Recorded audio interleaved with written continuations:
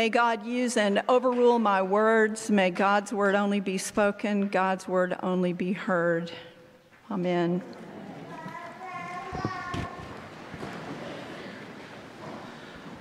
Well, hello, St. Stephen's. It is great to be here with you this morning to share this joyful occasion with all of you, the baptism of these wonderful little ones right here who are not so little. And they're wondering what this is going to be like. You can see it in their eyes. I promise you it's going to be fun. I don't do baptisms that are not fun, so it's going to be fun. I'm delighted to be here with you again this year on All Saints Sunday, such a special, special Sunday, and I feel really honored to share it with you. And I brought you a story. A minister dies and is waiting in line at the pearly gates, and ahead of him is a guy dressed in sunglasses, a loud shirt, a leather jacket, and jeans. And St. Peter addresses this guy, "Who are you, so that I may know whether or not to admit you to the kingdom of heaven?" And the guy answers, "I am Joe Da Vinci, taxi driver of New York." St. Peter consults his list. He smiles at Joe and says, "Take this silken robe and golden staff and enter into the kingdom of heaven." And the taxi driver goes into heaven with his nice robe and staff, and now it is the minister's turn. And the minister says, "I am James Jones, pastor of St. Mary's for 45 years. St. Peter consults his list. He says to the minister, "Take this cotton robe and this wooden staff and enter the kingdom of heaven." And the minister says, "Wait a minute. The man was a taxi driver and he gets a silk robe and a golden staff. How can that be?" St. Peter says, "Up here we work by results. While you were preaching, people slept. While he was driving, people prayed."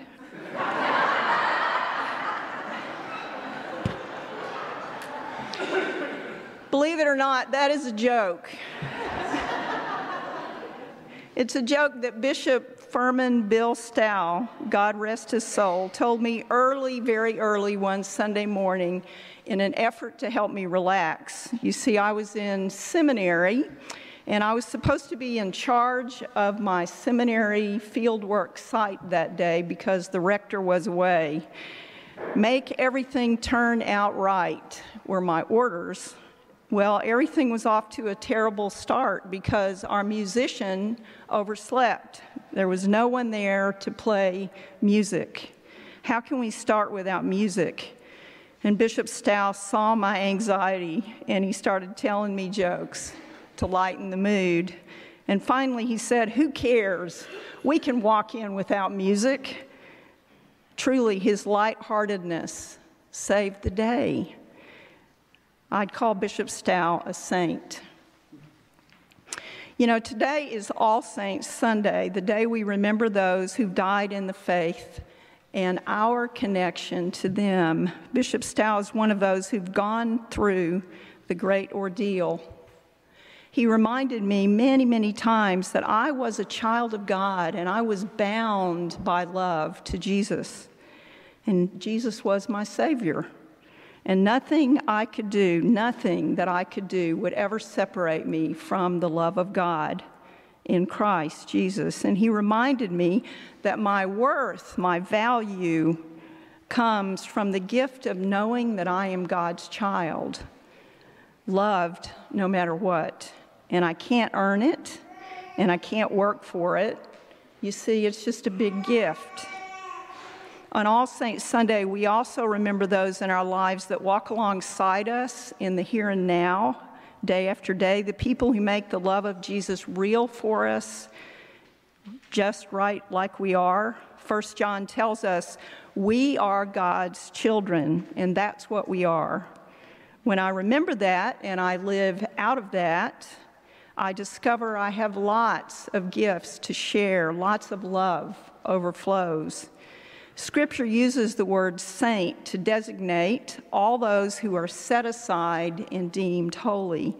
That's what Paul, the Apostle Paul, called his people, not because they are living the commandments perfectly or behaving in ways like Jesus all the time, but holy because they are claimed by God in baptism and marked as Christ's own forever.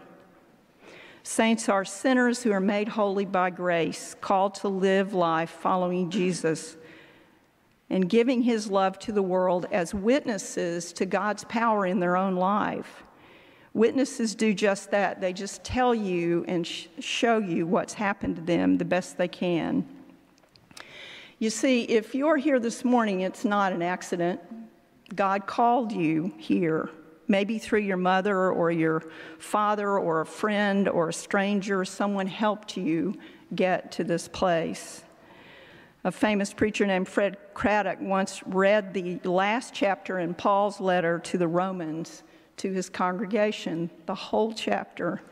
You see, the chapter is essentially a list of 32 different, hard-to-pronounce Greek names.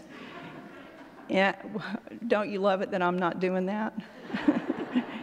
In it, Paul thanks and praises Timothy and Hermes and Phoebe and Prisca and Aquila and Mary and Andronicus and Urbanus and all the rest, all the people who've helped him along the way. Paul praises them because they've loved him to get him to where he is. Craddock imagines that Paul writes this chapter in prison, alone and scared, thinking about all the people who've loved him gets him through it. It gives him strength and hope. Through God, they're part of Paul's special heritage, his stream and network of grace from the love of God. And then Craddock asks everyone in the congregation to take out a pen and write on the bulletin, make a list of all the people who've made it possible for them to survive and thrive. Make your own list of life givers in a discipline of gratitude.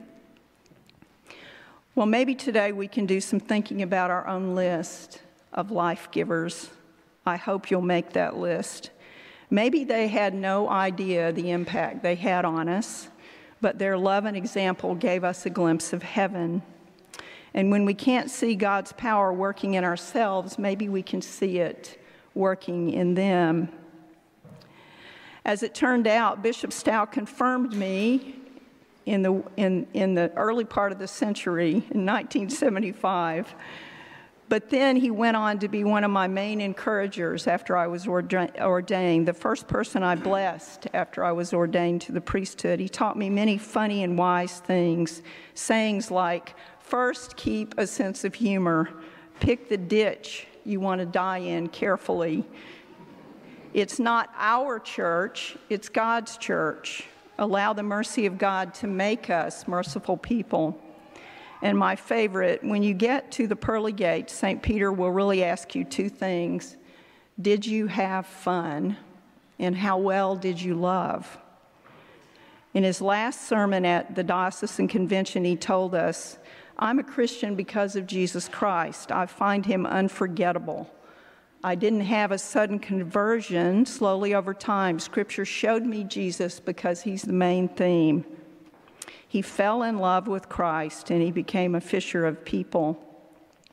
And his presence reminded me that I'm never alone. You see, our saints chart their lives by the stars, but they keep their feet on solid ground at the same time. Saints, as God makes them, are predictably flawed, works in progress.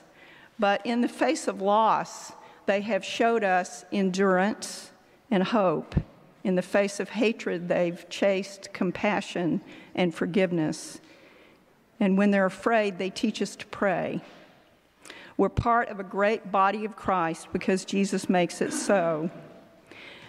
Now, I know personally that St. Stephen's has a rich heritage of faith built by many faithful and devoted people. Many have received countless blessings from this community, and I'm one. Today we will welcome Lila Marie and Sarah Grace and Carolyn Kate and Hudson Michael We'll welcome them by baptism into sainthood. We will all vow very seriously to help them and support them in their journey and in our common life. And through water and the Spirit, Jesus will once again claim and bless those who come to him in faith, marking them as Christ's own forever with an oil cross that can never be washed away. And when hard times come, we can touch that invisible cross and we can remind ourselves, hey, I'm baptized forever. And maybe on the hardest days, we'll remind ourselves and each other that Jesus loves us no matter what. And we are all saints under construction. We never know the impact of our witness our faith has on another, but we live our life following in the apostles' teaching and the breaking of bread and trusting that God will do God's work. Jesus tells us today that our circumstances don't determine our closeness to God. Looking good, being successful, being religious or rich on the outside doesn't necessarily mean that we're closer to God. Rather, Jesus says, if you're in trouble, if you're in a hard place just now, then the kingdom of heaven just might be nearer to you than you suspect. Each beatitude or blessing is attached to a promise of hope. And the promises belong to the hurting and the least and the lost and those steadfast in faith, those who are hungry for God and seeking peace, who show mercy. We can't earn a blessing and we can't bless ourselves. And even though our circumstances are bound to change, God's love and mercy are steadfast and unchangeable. And trusting God's grace to guide us through whatever life brings us will make us saints. Most of all, Christians testify to the blessed hope of eternal life. And someday we'll all feast at the heavenly table with all the saints. And as much as we love those on our life giver list, God loves them so much more. So my friends, you are on a journey to sainthood. Whether you know it or not, you're not here by accident. And God gives us each other to walk alongside as a gift. Each one of us is an unrepeatable miracle. So don't quit before the miracle happens. Jesus is mighty to save.